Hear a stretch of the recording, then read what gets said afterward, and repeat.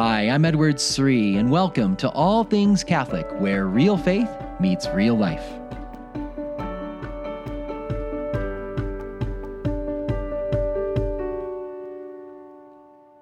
There's one biblical word that stands out for me at the beginning of Lent.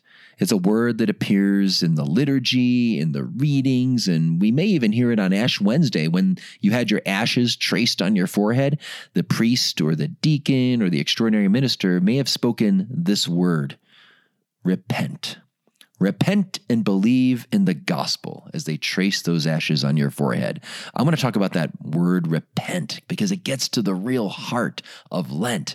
You see, the word repent means literally to turn back, to turn away. The idea is you're turning away from sin and you're turning back toward Christ in your life. And that gets to the real heart of Lent. I know we've been talking a lot about the practices of Lent. We've been talking about the idea of picking up your cross daily to follow Jesus, especially in Lent.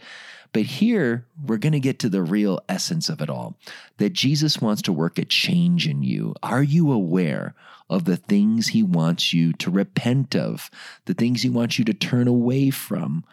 You see, a true disciple of Jesus is aware that he has things he needs to change, that he has some brokenness inside. He has some disordered attachments, things he's too attached to and too focused on himself with, and he needs to change. Are you aware of those areas you need to repent of this Lent? Have you been sensing, I better stop doing this, or I better start treating this person better, or I shouldn't respond in this way when these things happen? Are you aware of those things that you have to repent of? That's what I want to talk about in this week's podcast. How can we really experience the life of repentance in this Lenten season? But I really want to zoom in on something that's going to be an obstacle for all of us living in this modern secular world today, because there's an alternative gospel message out there, an alternative gospel message that makes us a little less aggressive in our desire for repentance. It makes us a little softer in our repentance. In our secular world today, there's another message. It's not repent. It's the message that you should just be you. Do you ever hear that slogan? You be you. You're awesome. You're amazing. You're God's gift to the universe. You just need to unleash, your gifts, so that the world could be a better place. And don't get me wrong, there's something beautiful, that we should see, that God did make every soul utterly unique. And we do each have a unique contribution to make to this world. But the you be you gospel that the world is selling us on, especially the next generation coming up here, this you be you gospel makes it hard for us to repent, because if I'm just so very special and have a lot to offer this world, what do I really need to change? What do I need to repent of? I want to talk about this you be you gospel and how it keeps us from the heart of Lent, the spirit of repentance. So welcome to the All Things Catholic podcast. I'm your host, Edward Sri, and I have just returned from a number of trips the last couple of weeks. I was in Newark, New Jersey, and the LA Congress for Religious Educators, where there were thousands of parish and school teachers and other religious educators from all over the world that were there. And I was also recently this last weekend in Oklahoma City for the big men's conference there, and in Wichita. And I just want to give a shout out to any of the new listeners, because I know I mentioned the podcast and a lot of people said they were going to check it out. So if you're one of the new listeners, welcome to the show. And I want to let you know we have show notes that are available for you that you can get at ascensionpress.com/allthingscatholic. My good friends at Ascension help produce this and get this podcast out there. So we pray for them and thank them for their hard work. And again, you can go to ascensionpress.com/allthingscatholic, and you can subscribe to those show notes that give a little more background, a little more information, outlines of the show, some additional resources, and those can come in your inbox each week as the podcast comes out. I also want to give a shout out to the many people I met who already have been listening in all these different cities. I kept meeting people saying, Dr. Sri, I listened to your podcast this week. I love the one about Lent or picking up your cross and following me. And so just thank you. That really means a lot to me when I get to meet the listeners and know that it's making a difference for their own walk with the Lord. So my prayers for all of you as well. But let's turn back now to this topic of this alternative gospel that keeps us from really living the spirit of repentance that we should always be living, right? That's what the Christian life is about. The Christian life is about constantly repenting, constantly converting, ongoing conversion as I'm being conformed to Christ. Well, let me tell you about the gospel message, basically. In one way we could think of it this way. There's a couple fundamental principles that every Christian just has to have an awareness of, that there is a creator. He created us. We didn't have to exist. He freely, out of love, brought us into existence, and he has a wonderful plan for our lives. He created us each for a purpose to share in his love. It's amazing. And yet, when we live in this world, we notice there's a lot of suffering. We have a lot of problems. There's challenges in life. Why do we experience suffering? Well, according to the Christian worldview, it's because of sin. Original sin, the sin of our first parents, brought this discord into the universe. It brought illness, sickness, death. It brought division within the human family, anger, envy, murder, strife. All these things are a result of sin, and we've all contributed to this throughout the centuries. And so there is suffering because of sin, but the good news is that Jesus Christ has come, Jesus Christ crucified, that the Father sent his Son who entered into this world and into our brokenness, and he offered his life as a sacrifice for our sins, and he did this so that he could change us. Yes, he wants to change us. He wants us to be conformed to him so that we could live like him, love like him, serve like him, sacrifice like him, so we can ultimately share in his love so fully. So that's the Christian worldview. And we all know that. Those are basic points that many of us have heard from our childhood. I want to contrast this, though. I want you to hear the stark difference between that Christian message and the secular gospel. What is the secular world proclaiming? That there is no God, there's no creator, or maybe there is, and if there is, it doesn't really make a difference for our lives.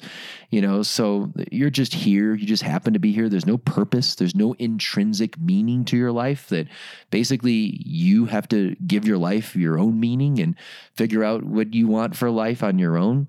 And that's where the gospel of you be you comes in.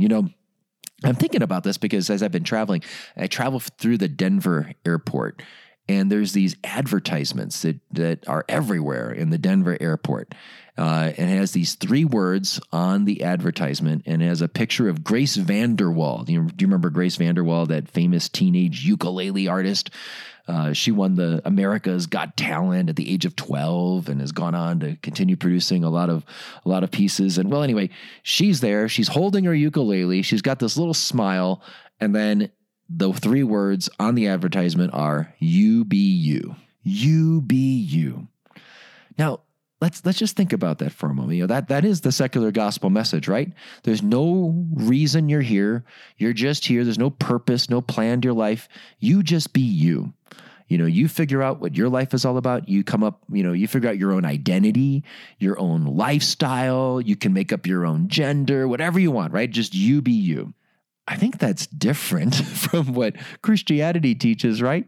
That God wants to change me. And again, as I mentioned, it's true. God does make us utterly unique, and we are beautiful in God's eyes. He loves us, and even when we make mistakes and we sin, he still views us as so beautiful in his eyes, and he loves us, and he wants to seek us out. He wants to be reunited with us. But the whole point of that reunification, that reconciliation, is we have to change.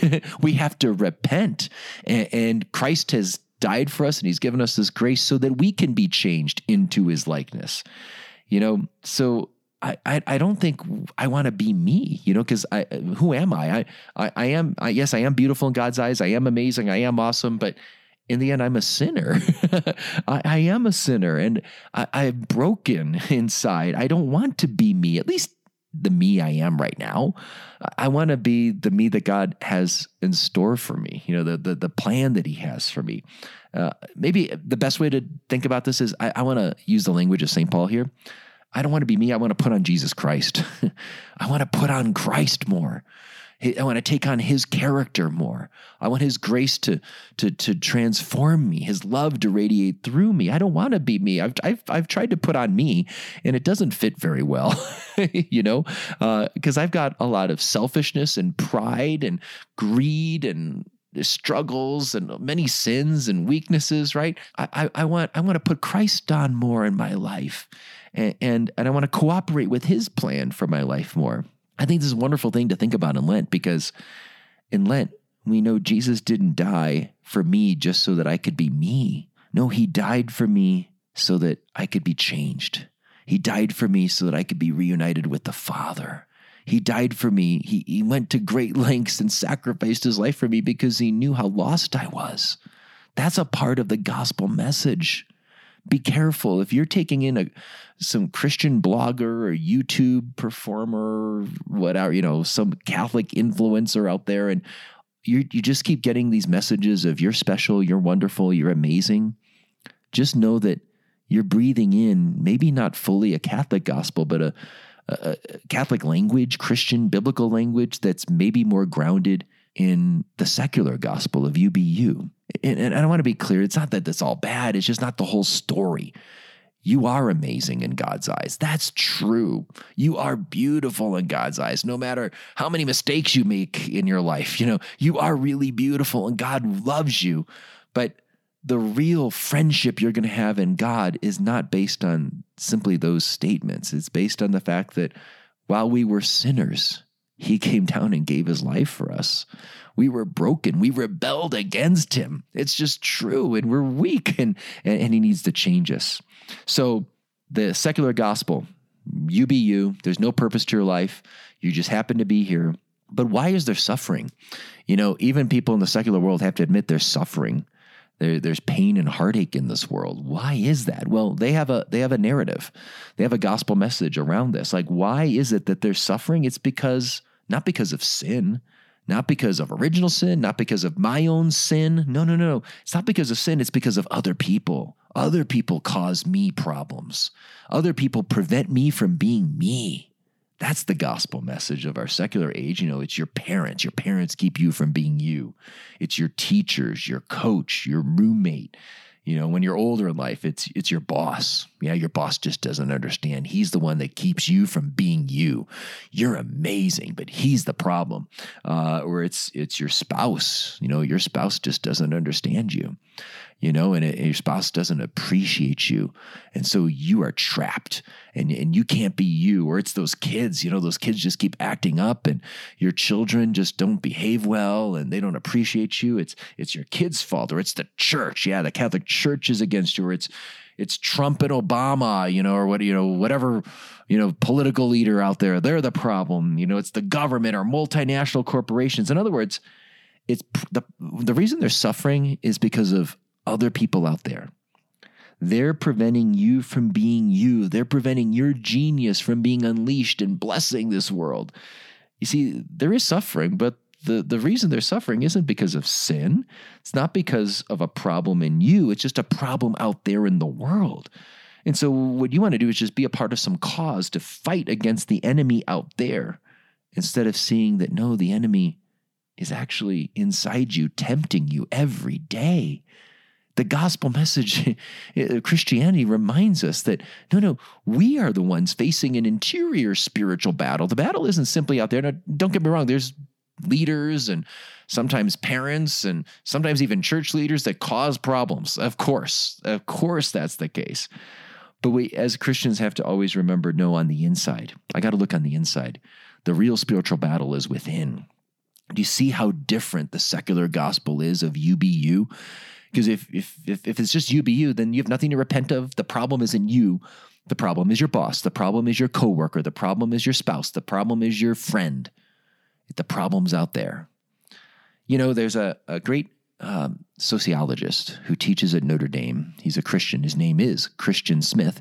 He's written a number of works about the emerging generation, emerging adulthood, those in their teenage years, emerging into their 20s and even younger 30s. And he's done a lot of extensive work on their belief systems and like the ones that are Christian. What is it that they believe? And there are many Christians out there, both Protestant and Catholic, that believe in God, and maybe they go to church a little bit, maybe they go regularly, but he describes their belief system as therapeutic deism.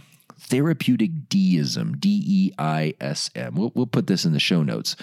But I'm less concerned about the term. I want to make sure you get the idea, though. What is therapeutic deism? First of all, what's deism? Deism is the philosophy that there is a God. This God did create the universe, but he's just not that involved in this world. You know, he doesn't really hear our prayers, maybe, or he doesn't perform miracles. He doesn't inspire scriptures. He doesn't guide the Catholic Church. And he certainly doesn't make demands on our lives, and he doesn't have a plan for our lives. He's just like the clockmaker God. That's the analogy often used, that, you know, just like a clockmaker makes the clock and he winds it up, and then he just sits back and lets it tick. That's what God did. God just created the universe, wound it all up, set it in motion, and then he just sits back and watches. He's the spectator God. He's just up there watching from a distance, but he's not really involved. That's one tenet of the younger belief, that there is a God and he's there, but it's not a God that makes demands on my life. But there is a therapeutic component. So that's the second thing. He calls it therapeutic deism. And the idea is that, well, it's not a hardcore deism. Like, they do believe that God is involved in their lives, that this God does hear their prayers, but it's a God that comes and just helps them with their problems.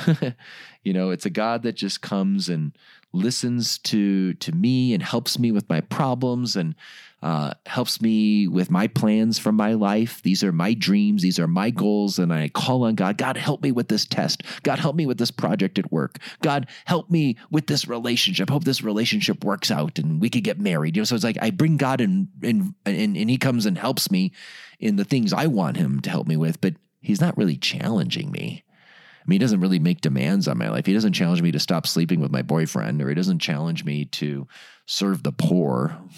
He doesn't challenge me to be more patient with my wife. He doesn't challenge me to spend more time with my kids when it's difficult and they're complaining or they're whining or they're sick. You know, no, God, that there's not so much of a God that's making demands on my life and calling me to repent. No. God is there. He's not really involved except when I need him.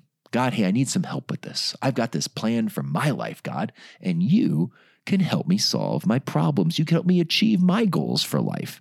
That's the therapeutic part of this faith system that many young people have, Catholic and Protestant Christians, in our world today. What are the signs that maybe you have breathed in some of this UBU gospel? What are some signs that maybe you are falling into therapeutic deism, or your kids are falling into therapeutic deism?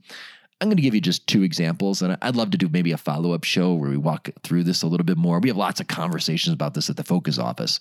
And Focus, we're, of course, serving this younger generation. So we're thinking through how can we best help them really be grounded in the true gospel, really fully, you know, the young people on campuses, and not just a therapeutic kind of gospel. So one of the signs that maybe we might be falling into a therapeutic vision of Christianity is in our prayer life. Ask yourself, in your prayer life, do you tend to focus just on you? Do you tend to focus on you? Like, is most of your prayer life talking to God about what's going on in your life and your problems? Or are you just talking to God mostly about the things you want to talk about? And this is what I'm working on right now, and this is what I need your help with, God. How much do you spend really listening to him? How much are you spending just meditating on his life, reflecting on his life, trying to imitate Jesus? I mean, do you spend time just reading the Gospels, for example, really doing good Lectio Divina, not reading it therapeutically? Oh, how can Jesus heal me right now? Don't get me wrong. Yeah, Jesus wants to heal you, and that could be a definite, should be a part of your prayer life. But is that all you're doing, is focusing on Jesus, help me with my problem, help heal me with this weakness, whatever? Or do I actually just reflect on Jesus' life and I just notice how attentive Jesus was to this other person? And Jesus, how can I be attentive to the people around me? Notice how Jesus was meek when somebody offended him and they mocked him and he didn't try to defend himself. Man, when somebody in the office just doesn't treat me well, I feel like I'm not treated well. How do I respond? Do I respond like Jesus, meekly? Or respond in a different way? Or do I notice how Jesus forgives and I'm going, oh, wow, I've been holding this grudge against someone. Jesus, I think I need to change. In other words, when you pray, when you reflect on the life of Christ, are you asking him, how can I repent? How can I change? How can I live differently? How can I live more like you, Jesus? Are we really doing that? Do we really seek to imitate Jesus in our lives? We don't want to just bring our problems to Jesus. We want to bring Jesus's life into our problems. And so do I fill my mind, my imagination, my memory with his life? And I'm pondering each day in my prayer life how he lives, and I'm asking him to help me to live more like him. Again, I want to say that line again. I think that's important. And don't get me wrong, we should bring our problems to Jesus. I hope you're catching that. Jesus wants to bring our problems to him. He wants us to share our dreams with him. We should do this. He wants us to ask him for healing. He wants to do that work in us. That is an important part of our prayer life. It just shouldn't be the only thing, and it shouldn't be the main thing all the time. Am I taking time to listen to him and reflect on his life and allow his life to change me? So I'm going to say that line again. We shouldn't just we shouldn't only bring our problems to Jesus. We should also bring Jesus's life into our problems. And how do we do that? By meditating on his life, filling our mind, our imagination, and our memory with the life of Christ, and noticing how gentle he was, how patient he was, how sacrificial he was, how generous he was. Am I filling my mind with that? Because that's ultimately what's going to help me with my problems, is living like Christ. And that leads to the last point I'll ask is, how do you handle the problems that come up in life, the crosses you face each day? When there's that coworker that just frustrates you, or that boss that you just feel like he doesn't understand, or you're in a dating relationship and you're worried about it, or there's some struggles in your marriage or with one of your children. How do you respond to those crosses that come up in life? Those problems in the parish, those problems in the office, those problems at home. Do you see them as simply just problems on the outside? There's some problem out there, and God, I need your help. Can you change that situation, change that problem out there? Or do you see the problem is inside you? Do you see that these things that are happening on the outside are opportunities for you to encounter Christ more? And maybe Jesus is calling you to change your attitude, change your approach, change how you respond. Maybe he's calling you to repent of something. Not to say that other people aren't doing something wrong, and we want to ask God for help there too. But I should always at first look inside. If God allowed this situation to happen, this conversation went really badly, or this meeting didn't go well, or some decision was made at the parish and it's really frustrating. When those things happen, do I see them as just problems out there? And they're messing things up. It's keeping me from being me, keeping me from doing what I want. Do you hear the secular gospel penetrating into your heart when you do that? Or do you also see, yeah, there's a problem out there, and maybe God wants me to address that problem out there, but first, God, why did you allow that to happen? What are you trying to do inside of me? How are you trying to change me? What are you inviting me to repent of? That's the real drama of the interior life, is when those things unfold, how do I respond? The UBU gospel just says all the problems are out there. You just got to fight against those problems because they're keeping you from being you. The Christian gospel is, why are there problems? Why are there sufferings? It's because of sin. And there's sin out there, but there's also sin in my heart. And I need Jesus to change me. I may not be able to control the sin of my boss, the sin of my parish leaders, the sin of a certain family member. I might not be able to control that, but I can work on my own sin in my own heart and repent and believe in the gospel, my friends. That is the essence of Lent. Be on the lookout for those opportunities to change, to repent this Lenten season. Well, thanks so much for listening. It's been a blast thinking a lot about Lent at a deeper level with all of you. And once again, if you want to get those show notes, check out ascensionpress.com/allthingscatholic. Again, that's ascensionpress.com/allthingscatholic. And you can always reach out to me with any questions or comments. Yeah, you can find me on my website, edwardsri.com. That's edwardsri.com. Or you can reach out to me on Instagram, Facebook, or Twitter. May God bless you.